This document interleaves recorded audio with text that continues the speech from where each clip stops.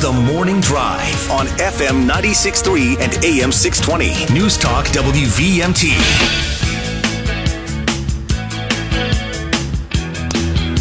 Welcome back to the Morning Drive, everybody. Kurt and Anthony here, and joining us in studio now, it's the Chief of Police in Burlington, Chief Jon Murad. Good morning, Chief. Good morning, and good morning to everybody listening to WVMT Morning Drive. It's really great to be here today. Thank you. Great to have you here, as always. You're always giving of your time, and we always appreciate it. And, of course, especially at this time when we've had this horrific event in Burlington that happened on Sunday, Saturday night, actually. With the three young Palestinian guys, 20-year-old college students not from Vermont, but visiting in Vermont.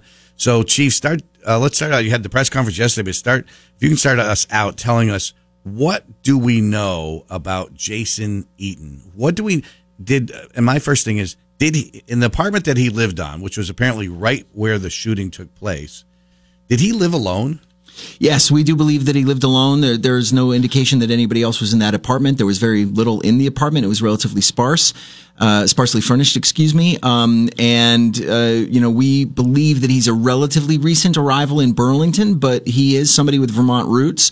We had found evidence connecting him to Syracuse. I've seen media reporting that we, as law enforcement, have not yet corroborated that connects him to Vermont going back a long ways. Also shows a somewhat peripatetic lifestyle, a moving lifestyle where he's going around to a lot of places. Apparently worked as a farmhand, did some work in New Hampshire and in Massachusetts and other places. But all of that is stuff that we're going to be working on as we try to develop a picture of him as a subject, as a suspect and now defendant, in order to get to what everybody really is interested in right now, which is motive. When something this inexplicable and horrific happens, people seek out reason. And unfortunately, at times, there isn't a lot. Some of these things are not things that reasonable people do. And they are things that are awful and are outside of our norms. And we may not find the answers that really satisfy us. So what will this investigation, I know you can't tell us the details, but what will the investigation encompass in trying to find out more about Jason Eaton? I mean, I heard the question yesterday. It was one of the things I was interested in finding out, which is, did he have a criminal record? Did he have a lot of contacts with the Burlington Police Department? Obviously, he mostly hadn't been living here, and I think the answer was just one. In our current system, we found one traffic connection, and I don't even know for certain that was a Burlington stop. I think it was it was just one that was in Valcor, which is the system that is used by Burlington and most of the state. News media has reported that they did information requests that found multiple other traffic stops from earlier, even some back into the 90s, I believe. So those weren't necessarily in the full cache of what we were initially looking at. We're going to dig deeper into that. We're going to dig deeper into whether or not there's anything in other places. We've spoken to federal partners. We've certainly already looked at him through the lens of the things that worried us initially with this kind of an incident. We have three young men of Palestinian descent who are speaking Arabic and English as they walk down a street, who are wearing keffiyehs, two of them of the three.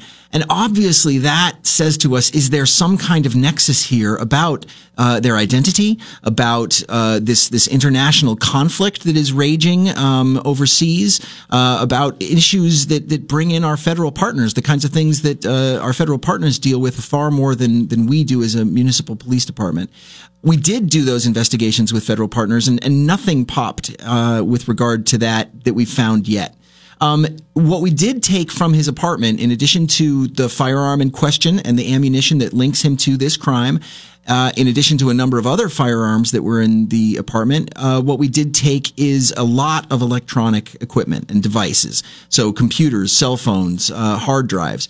And we're going to be seeking to go through those. And some of them we probably won't be able to get into. Others we will. We'll be using every single tool I certainly am going to be leveraging our this moment in order to get the federal government to use every single tool at their disposal to go through those. And we may be able to find things like writings, like, the best thing would be not best, but the thing that would be most conclusive would be some manifesto spelling out, this is my position on the world and what I intend to do. We've seen that in horrible acts before, in Norway with a tremendously large mass killing, in Buffalo, with a racially driven mass shooting a few years ago. But we may not find that kind of thing. Mm-hmm. Do we know yet if this guy was had a Facebook page or social media, anything like that? I've seen a Twitter account that is associated with him. I don't know that it's, a lot of these things we don't know yet whether they're definitive or not. And that goes for the media reporting. There's been some very compelling reporting in I think I saw it in the Daily Beast. I've seen it referenced in a couple of other, I think NBC had some things. We have to re-corroborate all that, right? Anytime we use things like that, we can't just source it from the media. Not if we're going to introduce it in the course of a case. We can use it as something to sort of drive our direction, sure. or give us a little hint about what we think about this person. But we're going to have to do a lot of that legwork ourselves. We're talking to Burlington Police Chief Jon Murad. Mackenzie Country Classic Hotline's open, 888-414-0303. Let's go to it. Good morning. You're live on the Morning Drive. Good morning, Chief Murad. I just really wanted to thank you and the Burlington Police for the prompt arrest of what looks like the right guy. And I also want the listeners to know that there's a silent vigil at the top of Church Street tonight at 5:30 for these three gentlemen. And again, thanks, I think, on behalf of a lot of Vermonters. Yeah. Thank you. I want to shout out Lieutenant Detective Commander Michael Beliveau. Mike Beliveau runs our detective unit. He has been an extraordinary detective. He was instrumental in deriving the evidence that we used to address the terrible crimes that we believe were committed at the St. Joseph's Orphanage. And that was a big case that we worked on with the Attorney General and with the state's attorney and others. Mike was instrumental in that. He has led this detective unit for about a year now.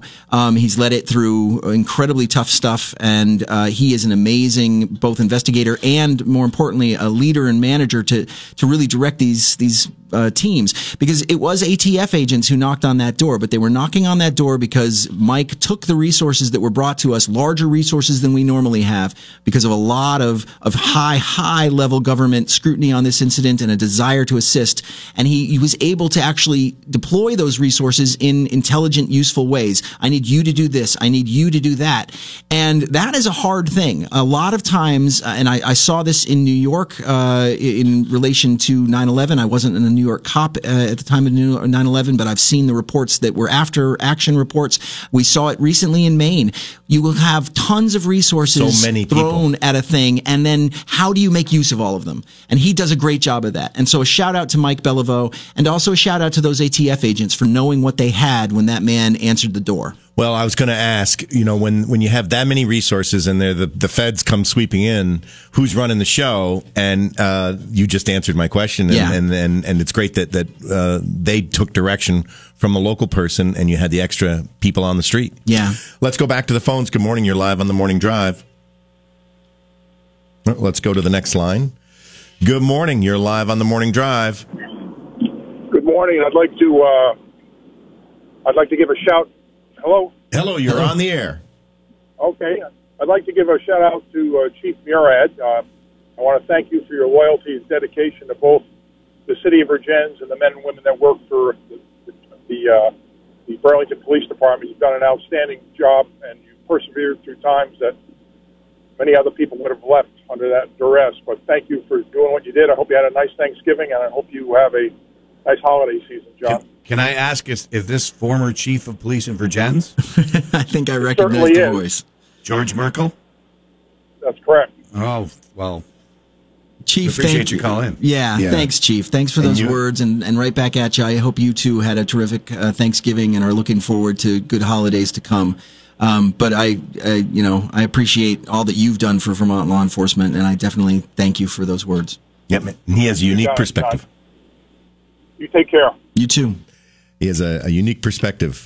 Yes. Yeah, from a long One time. chief to another. Yes, indeed. Let's go back to the phones. Good morning. You're live on the Morning Drive. You're on the air. Do you hear me? I can hear you. Hello? You're on the air. Yes, hi. My name is John Davis. I'm from St. Albans City, Vermont. I just want to say I'm glad they finally made the chief permanent. And I'm wondering, how long is it going to take to rebuild the police department? That's a terrific question, Mr. Davis. Thanks for that. We are working hard on rebuilding. Our numbers, we were authorized initially at 105 prior to the decision to reduce the department through attrition to 74. That decision has been partially changed to 87. 87, I still do not believe is enough to effectively police the city, but we are not at 87, so I'm going to keep working towards that number, and we'll address going beyond it when we need to. We are currently at 69, and we fell as low as 60 or 61. So we have rebuilt from the nadir, from the sort of bottom. Chief, sorry to interrupt, but does that number 69 include the airport? It does. That number 69 is every single sworn police officer in the police department.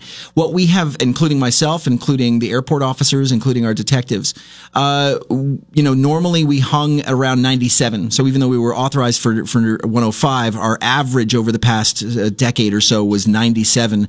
So to be at 69 is a tremendous, deficit. It's a much lower number than we normally have. We're working hard to rebuild. We've also created those other roles that we have to augment the sworn officers, because sworn officers aren't all that a police department is. We have incredible dispatchers. We have incredible employees who are community support liaisons, in-house social workers. We have community service officers, or CSOs, who are unarmed and unsworn, but they can address quality of life issues. They can issue municipal tickets. They are an augmentation on police resources and very, very helpful. So we have, I believe, 6 of those right now, or perhaps 7. We have 6 CSLs, which is our full allotment of CSLs. We are working to create another program called Burlington Cares, which will be a co-deployment of social worker clinician, somebody who actually has the ability to work on people with mental health issues, and a nurse or medical practitioner, so that they can go and they can do things in the field that prevent those folks from taking up resources at our hospital. All of this is the form of trying to get back to being the kind of agency that the men inside want it to be, the men and women inside want it to be. They want an agency that is as responsive as we once were. We're not currently as responsive as we once were. We certainly pull out the stops when we have a terrible, terrible incident like this. The work that the Detective Bureau does is tremendous. What Patrol does when it responds to these incidents is tremendous, but we need more resources, and we're working to rebuild. I don't have a timeline for you. I think that, by the end of this fiscal year, we'll probably be in the 70s. I think that by the end of the coming calendar year, that is 2024, that we'll be in the 70s. I want us to be able to rebuild. But there are so many variables in that, and we're struggling against an economy and a national hiring situation that isn't a great one. It's difficult to find people to do work. And do we still have, because, Mayor Adams of New York City announced that they're going to, and immediately I understood it, because as you talk about the pipeline, they have to go through the academy. You go through the hiring process, but then they have to go through the academy. We still have spots available, and we're still moving people into the academy. So we're trotting forward in that respect. Yes, indeed. We have a police academy coming. There's 2 academies a year, and every single Vermont police officer who is not currently a police officer and needs to be fully trained as a police officer has to go through one of those 2 academy sessions. One begins in February, and one begins in August. And of course, those were changed too by the pandemic. So we had these years that were really complicated for the profession as a whole in the state. We're anticipating putting people into this coming February class. I'm anticipating a large class in August of 2024. Yep. Once college gets out, we're working with people who are going to be graduating and coming to us. Mm-hmm. Frankly, sometimes it's a little younger than we used to take folks right out of college, but it's great, and we want terrific employees. We're getting terrific employees. I did get 2 laterals from other states who were pre-certified police officers in other states, and they came to us in September. They don't have to go through a full academy, but they still have to go down regularly to the Vermont Police Academy in order to be be hitting certain classes they need for certification. Yeah. We are talking with Burlington Police Chief Jon Murad. He's the permanent chief. If you have a question for the chief, give us a call on the McKenzie Country Classic Hotline, 888-414-0303. Let's go back to the phones. Good morning. You're live on the Morning Drive. Good morning, guys. Big question I got. If there wasn't all this going on in the Middle East, do you think they'd be making the national news and making such a big, well, it is a big deal, but make so much of a, what's happened to it? Sure. Remember to always have your radio down because it kind of distracts you. Your radio in the background. You know, it's always hard to game out what didn't happen or what could have happened. I do think that the random shooting of 3 young men might have had a certain amount of national attention no matter what. Would it have been as large as it was? No. I mean, you know, the mayor spoke with the president at length yesterday. That is not usual. I received calls from every member of our congressional delegation, calls from many others. The number of media, outreach that we got was tremendously large. This was a big story. And yes, of course, it's driven by international events and a sense of these things that are happening in the Middle East and the repercussions that those have around the world. But this act in and of itself was also horrible. It is to have 3 young men who are not Burlingtonians. They've come to our community to celebrate Thanksgiving with family members. They're walking down the street doing nothing, minding their own business, just out for a stroll, and to have them attacked in this way and harmed in this way is utterly awful. And the fact is that it deserves this amount of attention, irrespective of whether or not there's wider implications. I think every kind of horrific act like that deserves this kind of attention, because maybe then we would say to ourselves, what is it that we need to do to try to prevent these things? And that has a lot, aspects of when we determine if there's motive, if there are things that could have been done to identify this person, if there are things that we as a society have done to drive whatever it was that caused someone to do this awful thing to these 3 men. Let's go back to the phones. Good morning. You're live on the Morning Drive. Good morning, everyone. Very unfortunate situation there in Vermont. Horrible. In Burlington.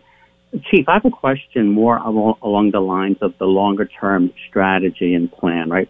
When, in all big companies, when things like this go wrong, granted they're not as significant as what happened in Burlington, there's an immediate containment plan put into place. How do we ensure that we get this immediately under control? And then how do we go and start thinking about identifying the potential root causes that created this scenario?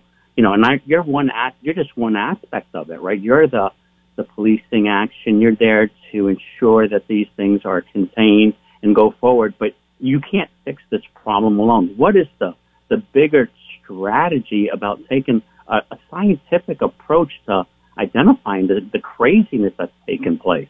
So, I'm sorry, at the beginning of your question, you said you wanted to go back. So are you asking about the issue with our staffing, or are you asking about this terrible crime? No, sir. I just, about the horrible crime. I'm more interested in the bigger picture. How do we contain this from getting worse? And then what is the structured approach? Not just some guessing and throwing stuff out there. How do we really sit down and think about what has created this self, and it's manifesting itself in this violence and this drug abuse and this shaking down of pedestrians? Oh, well, golly, that's a tremendously huge question. In the immediate, what we've done to contain this problem is we've made an arrest. We've done what we do as police officers and detectives. We have found, we've dug into the evidence. We've done the pieces we need to do, the shoe leather, gumshoe work that ends up finding us at a door to a person who then, says, hey, I think you might be looking for me. And while there's an element there of luck, some people say that it's better to be lucky than good, but I think it's great to be both. And that's what we have done. Our next step is to make sure that we are as strong as possible in building a case to hand to the state's attorney so that she can then prosecute and make certain that justice is done and accountability is achieved for this man. And we want to know why he did it. But then the other questions you're talking about, gosh, those are the things that keep me up at night. And my wonderful, beautiful wife, Vonnie, will tell you, these are the things that, keep me from getting to bed on time, or that make me, concerned about where the city is going with regard to all the things you mentioned, this drug crisis that we have, the crime that we have. The state of Vermont in 2022 saw 25 murders, and 5 of those were in Burlington. And those are records for both the state and for Burlington. Burlington never saw 5 murders. The state usually saw 10 to 14 a year, and it saw 25 in 2022. There have already been 20 plus in 2023, and we in Burlington have experienced 3, and that's an unusual number for us. What are we doing about this stuff? I don't have an answer for you right here, sir. Let's go back to the phones. Good morning. You're live on the Morning Drive. Good morning, everybody. Good morning, Chief. And I just wanted to congratulate you and your people for the great job you did in getting this thing to where it is now. I have an editorial comment and a question. The editorial comment is, how ironic is it that a person who was center stage on both the local and national media coverage of this yesterday was Sarah George? And the question is, Chief, do you worry in making an appearance like this, and we're all glad to hear you and hear what you had to say this morning, but is it possible that by discussing some stuff you're discussing now, a sharp lawyer later on may say that it has made it hard for this defendant to get a fair trial in Burlington? And I'll hang up and listen. Thanks. Chief, we're up against a break. Do you want to wait till we come back to the break, or can you give a fairly short? I can give first of all, State's Attorney George has been nothing but great on this case. We worked directly with her to develop the affidavits and the search warrants, and I thought that her remarks yesterday were trenchant and moving, and I stole her line, not only in the media appearance in Contois yesterday, but on Aaron Burnett's show on CNN last night as well. I stole it with attribution, so it's not really stealing, I guess. I have no, objections to what she's done on this, and I'm proud to be working with her on this. I don't think that we have done anything to quote unquote taint a jury trial, or jury pool rather. I think that everything I've said has been in the affidavits. Everything that we've talked about in public has been already public knowledge. There are things that I've refused to talk about, both in the press conference yesterday and things I haven't spoken about today. That's always the case with an investigation. We want to have stuff that we know that we don't necessarily share with the public until it's time. And you're being very careful not to repeat anything that could jeopardize it. As certainly trying to. Yes. All right, well, we're going to take a quick break. We're going to check in with Fox News. Amanda's got the headlines. We got the forecast. Kurt and Anthony on FM 96.3 and AM 620. WVMT. Welcome back to the Morning Drive, everybody. Kurt and Anthony here, and continuing our discussion now with Burlington Police Chief Jon Murad. If you have a question for the chief, give us a call on the McKenzie Country Classic Hotline, 888-414-0303, and we'll go to the calls. Let's go right to it. Good morning. You're live on the Morning Drive. Good morning, Chief. Mike Donahue described Jason Eaton as a radical citizen, social entrepreneur, and Unitarian. Can you confirm that description of him? I'm not entirely certain what that description means. So no, I don't think I can confirm what Mike wrote. We're still looking at stuff. I've seen a Twitter account that used words like libertarian, but I don't know that it's his. I can't confirm any of these things. And really, one of the dangerous things about this is making conclusions without getting to the level of proof that we as law enforcement need in order to introduce it into a court. My initial statement in our press release on Sunday, and I reiterated it somewhat yesterday during the press conference, is that we don't know as much as we want to, and we caution people from taking information from people who know even less. And that's not about Mike, but that is about the notion that we had entities calling this definitive hate crime with very little information, and sometimes actively erroneous information. People were calling it a drive-by. People were saying that there had been an altercation beforehand in which the man had confronted them and talked to them and things that we do not have evidence of. And yet these things were spread about in the media media and by entities that frankly should know better. I think they do complicate the field.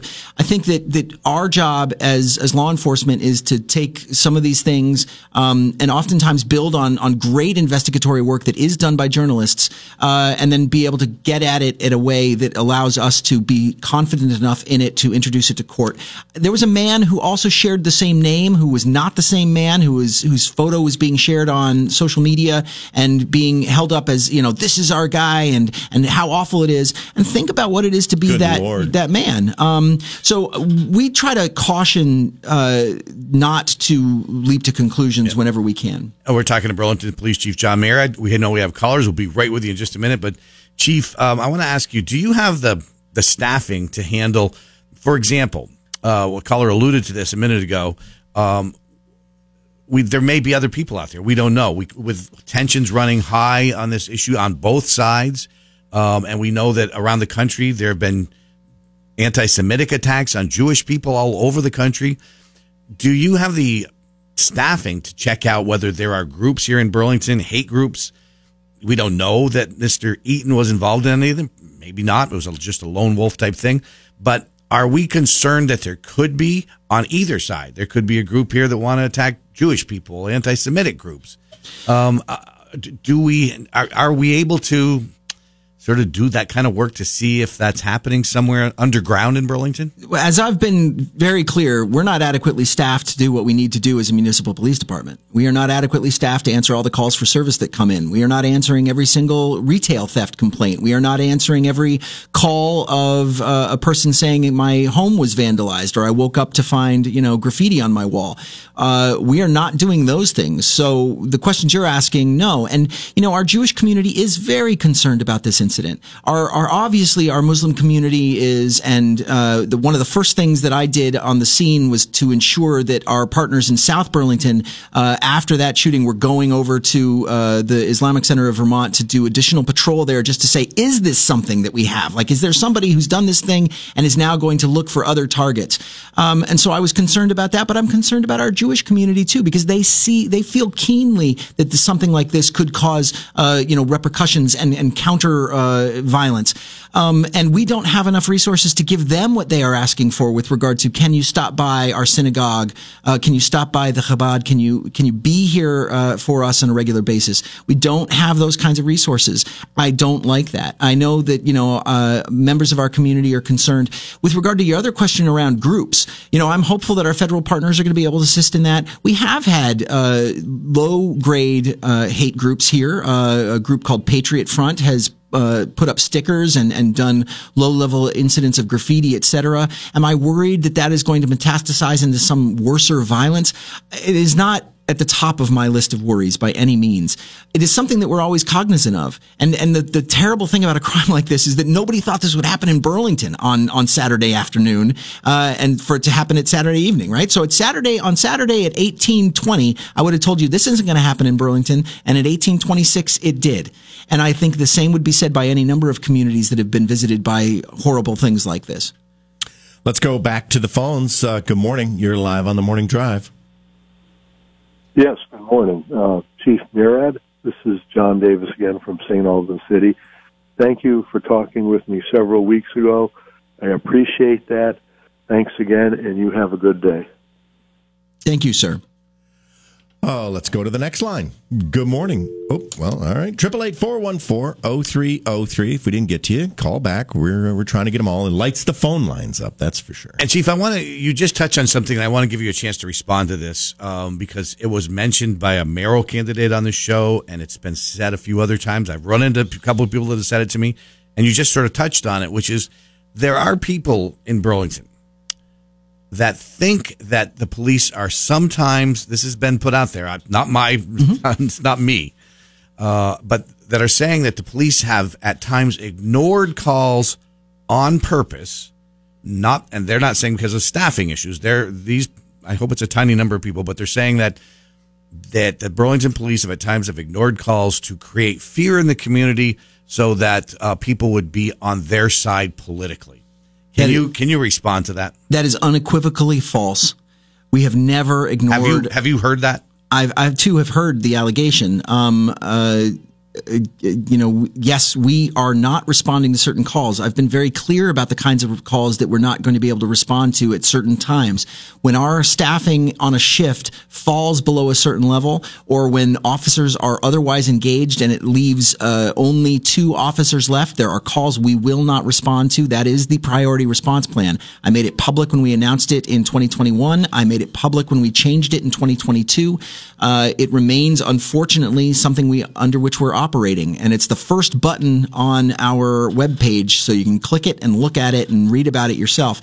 It is absolutely something we're doing. Are we doing it to create fear? Absolutely not. That actually angers me that that's even sort of bandied about. It is absolutely false. We are not responding the way we want to be able to respond. That is because we do not have the resources that we are supposed to have. And that decision was made in a way that was, maybe well-intentioned, but certainly precipitous and certainly ultimately a failed experiment. And I'm glad that we have the tools to try to build our way out of it right now. And you understand the frustration of people when you can't respond to certain things, but it's not that you don't want to, it's the staffing. Gosh, I completely understand the frustration. And frankly, there are things that we have lost because of online reporting and the ways in which online reporting has to be then reviewed and then turned into an actual Valcor report. There are things that have fallen by the wayside for long periods of time. And that is not the way we want to serve our public. To have you make a complaint in February and not have it addressed until June and not have an arrest made until October, that is not the way we want to do it. The state's attorney has indicated that there are issues with us forwarding cases in that manner, but that is where we are. You cannot expect 25, you cannot expect 22 people to do the work of 52 people and be able to do that work at the same pace or keep up with that work. Something is going to give and fail. And what has given and failed are the lower level crimes that we can't always respond to. What we cannot afford to give up on are crimes like this. The day that we don't show up when somebody says there are 3 people shot in front of my house on North Prospect Street, we have failed. And so we do bring out all the stops for that. And sometimes the media will show those kinds of incidents, and there'll be tons of police there and cars, and people say, well, geez, they don't look all that bad. A lot of times that's every single officer on the shift. That's people coming in from overtime. That is, the detectives leaving. If it's a daytime incident, detectives leaving and suddenly appearing at the scene. It is not indicative of what we are routinely patrolling the city with, which is 4 to 5 to 6 officers on a typical shift for a 15 square mile city with 45,000 residents and many thousand more visitors. Let's go back to the phones. Good morning. You're live on the Morning Drive. You're on the air. Good morning, Chief. Congratulations to you. Congratulations to your team on such a swift apprehension. It ought to be clear that who's responsible for the shortage of Burlington officers is the City Council and the decisions that they've made. Elections have consequences in the city of Burlington, and certainly a shortage of staff in the police department is one of them. I was going to ask you, how big is the class at the school for officers, and specifically, exactly how many that graduate will be in the Burlington Police Force in the next graduating class, and the class beyond that? Precisely how many more officers will we see on the force? At the academy. Yeah, great question. Precisely. Thank you for that question. On Friday, we expect 6 police officers to graduate from the Vermont Police Academy who are going to be Burlington cops. And on Monday, they will, on Monday, I anticipate them beginning their field training. Sometimes there are additional classes down at the academy that they have to do called post-basic classes. But their basic academy class graduation is on Friday. 6 of those academy graduates are going to be ours. Terrific crop. I'm hopeful that they are going to be great officers, and we're going to put them in a field training program that lasts for 580 hours at minimum. And so they will not be solo police officers until well into the spring, but they are going to be, we're hopeful they become terrific officers. How many are we going to have in the February class? I don't know that answer yet. I don't think it's unfortunately going to be 6. And then the other question you had was, how many are at the academy? So the academy has to train every single police officer for every single agency in the state. And it has been struggling mightily to do that. That used to have a very firm headcount cutoff. It has basically ignored that cutoff and oftentimes taken in classes that frankly are a little bit large for the facilities they have and for the capacities they have. It has a very small instructor staff. It augments that with officers from other police departments. I routinely send officers from the Burlington Police Department down to be instructors in various classes, to be participants in scenario-based training. And we love doing that because we like sharing what Burlington knows. By volume and variety, our officers work more than any other police department in the state, and we certainly like having our methods and ways shared with the new police officers to be. But the academy is drastically underfunded, and the state really, really needs to step up and look at that academy and say, what can we do to make certain that we are adequately resourcing this incredibly important institution that makes the police officers that keep all of us throughout the state safe? Yeah, let's go back to the phones. I want to come back to that and the funding and how the whole process works. Let's go to the next line. Good morning. You're live on the Morning Drive. Yes, good morning, Chief. At the risk of being politically incorrect, you've heard the phrase "all chiefs, no Indians," correct? Yes. I don't think we say that anymore, but sure. Thanks. All right. Well, to a certain extent, I think the state police suffers from that syndrome, meaning there's a lot of people in charge and leaves too few people out in the road doing the dirty work. Now, on these low-level crimes where you're unable to respond, are there actually people sitting back in an office that, if not for their rank, they could actually be responding?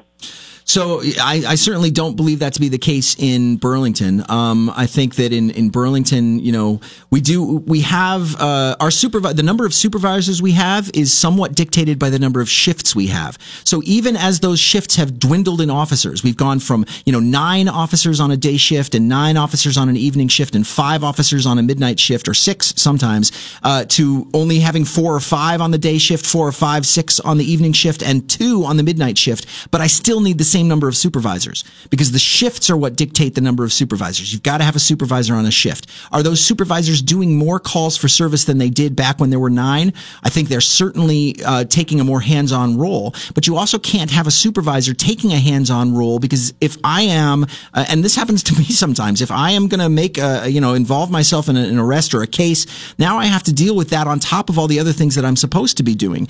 And I'm a supervisor, in my case, the supervisor, for a reason. And so there are balances to be had there. We don't currently have the best practice the best practice supervisor to officer ratio, or span of control as it's called, that we should. The best practice span of control is 1 and 8. A supervisor and 8 subordinates, corporals, officers, senior officers. We're currently not at that. But we have dwindled our number of supervisors even as we've dwindled the number of cops. So it's not like we've kept all of the top and only dealt with the lower ranks. I'm down sergeants. I need many more sergeants than I currently have, and the sergeants themselves are taking the brunt of that. They work way too hard and too much. That's the sergeants. That's the lieutenants. I don't think that the problem you're describing there is really in the BPD, but it is seen in the numbers. Our ratios are not what they ought to be. Well, let's go back. The 888-414-0303 Mackenzie Country Classic Hotline is open right now if you got a question for the chief. I do want to ask kind of a mechanics question when it comes to the Vermont State Police Academy. So every town, every organization, including the state police and the sheriff's departments, to get a certified officer goes through that process. How is the funding done? Do you have to pay a tuition? Does each organization pay a tuition into that, or does the state just run the facility and you just fill the slots? There are certain things that get paid for, including there are certain payments, but mostly the state does it, and the state and the slots are handed out basically on. It used to be sort of a mixture of, the Vermont State Police always got the most slots. It's the largest agency. We usually had the next largest number of slots. But it also sort of had to do it by who needs what. And it was a complicated process. The fact that they've taken away that cap has been very helpful to us, but it's been a challenge for them. Sure. Yeah. No, I was just curious because I have a couple of friends that worked there and years ago, and it was challenging then, and I can only imagine what it's like now. Yeah. Chief, where do we stand on the hate crime enhancement charge? I heard what the state's attorney for Chittenden County said yesterday, Sarah George. Is that still an important aspect of this? Everybody's concerned about it. And when will we know if that's going to be, if that enhancement will happen or not? I think that, it's going to be a while for us to know, for us to be able to do the kinds of investigation that could find something definitive to make this a hate crime is going to take some time. Nobody can look at this with common sense and not say that it looks like something that was driven by these young men's identities, their protected class. And protected class in Vermont is race, religion, gender identity, sexuality. Membership in the armed services is a protected class in Vermont. These young men wearing a distinctive garb, a keffiyeh, speaking Arabic, of course, that is what people leap to the conclusion, and by a common sense application, it's probably not wrong. But when we look at the law's necessities, it's a high burden. It's a hurdle that we have to get across. I don't know when we'll have that kind of information. I mean, basically, it should be part of the case once it's actually presented to a trial. And while it's very important, certainly from a perspective of the community and feeling like people are heard and that we're acknowledging that there's something about this that's worse than other kinds of crimes, it's not necessary to make this case and to get a conviction. Let's go back to the phones. Good morning. You're live on the Morning Drive. All right, let's go to the next line. Good morning. You're live on the Morning Drive. Yes, good morning. Chief, a couple weeks back, there was somebody who's going to run for mayor on this show, and typical progressive fashion would not be honest with the people of Burlington and would not say that she would support keeping you as the police chief. Maybe you guys can help me out with her name. She was asked repeatedly and would not give an answer. Now, I happened to catch a rebroadcast of that interview. Just came in, and I heard her say something that was very telling, which was, I forget exactly her wording, but she basically was saying, well, my conversation that I want to have with these people, like you, Chief, would be to make sure that they are not bad-mouthing and not denouncing other officials. We're getting short on time, so you kind of got to wrap toward the question. Basically, she wanted to say, will you support Sarah George and her catch and release? That seemed to be her key, whether she would support you or not. So do you support Sarah George and her catch and release? So I'm going to take issue with the form of the question. I don't think the state's attorney has a catch and release policy. I do support the state's attorney. I work closely with the state's attorney. I certainly have differences of opinion and philosophy with the state's attorney, and she has those with me. But we are partners, and on cases such as this one, for example, we work incredibly closely and have to, and we need to do that for the sake of public safety in the state. Chief, where do we stand in terms of your force, the men and women of the Burlington Police Department, in terms of them being demoralized? We know that there was a time a few years ago that the morale of the police department was at a low ebb. You had a police commission that at times was very not supportive, a city council that passed stuff that demoralized the police. You had these cop watch groups going around trying to find a police officer doing something wrong. Is the morale up now from what it was at the low ebb that it was at in Burlington? I think it definitely is. I think the morale is definitely up from its lowest ebb. But morale is a complicated thing. There's large scale morale about how you feel about the city or the agency or the job itself. There's low morale. There's smaller scale morale. Do I like the team I work with or my partner? And we don't have partners in Burlington, but in New York, I got a person I got to ride around in a car with 8 hours a day. Do I like that person? Those kinds of things are there too. Right now, I think that we have an incredibly strong sense of team cohesion inside the agency with things that are always inside any kind of team. But we also have a sense of mission. And I think that there is a sense that there is a greater amount of support than there has been from the community. And I think they appreciate that. They want to do the work. They just don't want the sense of constant scrutiny. They recognize the need for accountability. They recognize that they hold an incredibly important role that does deserve to be scrutinized, but they don't want to be scrutinized in this this way that they felt for 3 years. And I think that feeling is ebbing. With the improving numbers, but still way below where we need them to be, our officers still having to work significant overtime hours, which we get concerned about, right? Yeah. Because they have the judgments they have to make on a daily basis. You don't want them overly tired and stressed. Every study shows that too much overtime is detrimental to a police department. I have not created any mandatory overtime scheme. We could have papered over some of these gaps with mandatory overtime schemes, with different kinds of staffing schemes, including 12-hour shifts. Some of our supervisors are on 12-hour shifts because I am understaffed on the supervisors in some ways more than I'm understaffed on the rest of the team, even though the number and ratio has changed in a way that I didn't like. But I haven't done mandatory overtime for police officers. They are held over at times, and that can be a sense of it generally isn't mandatory. If it has to fall to the lowest ranking officer, then that's what happens. But most of the time, these men and women work together really well to say, I know that you rookie officer, have been taking it a little too often. I'll step up and take the fact that we need a holdover because the next shift does not have enough people to run. And so you're going to be held over. I'll take that one. They do that. They step up for each other. They are such great employees for the city of Burlington. They are such good men and women, and I am so proud to work with all of them. Absolutely. I'm basically out of time, Chief, but one quick sentence or two on dispatchers, because we know that has been a shortage, and, and along with the officers, very important. We used to have 12 dispatchers. We fell as low as 4.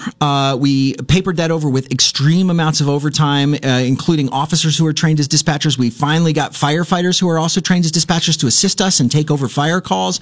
We've been working closely with the fire department because we do dispatch both police and fire in the city of Burlington. We currently have 9 dispatchers, and then there are also 3, I believe, firefighter dispatchers, possibly 4. Our headcount has been increased from 12 to 14 authorized, and I believe that we will be at 10 fully certified, dual certified dispatchers who can do fire and police. That's a functional room. It's not fully staffed, but it's a functional room. It's so much better than being at 4 where we were, which was a crisis. And I think we'll be there by the end of this by the end of the fiscal year. And that is the incredible work of Deputy Chief Brian Labarge, of Larry Barbeau, who is the Emergency Communications Manager. They have done so much work to make that room functional again. Burlington Police Chief Jon Murad, thanks for being on the Morning Drive, as always, and thanks to you and everybody in the department for the great work you're doing. Thank you. Thanks for coming in today. All right, well, we're going to take a quick break. We're going to check in with ABC News. Amanda's got the headlines. We got the forecast for you, and then we're going to talk with columnist Rob Roper from Behind the Lines right here on News Talk.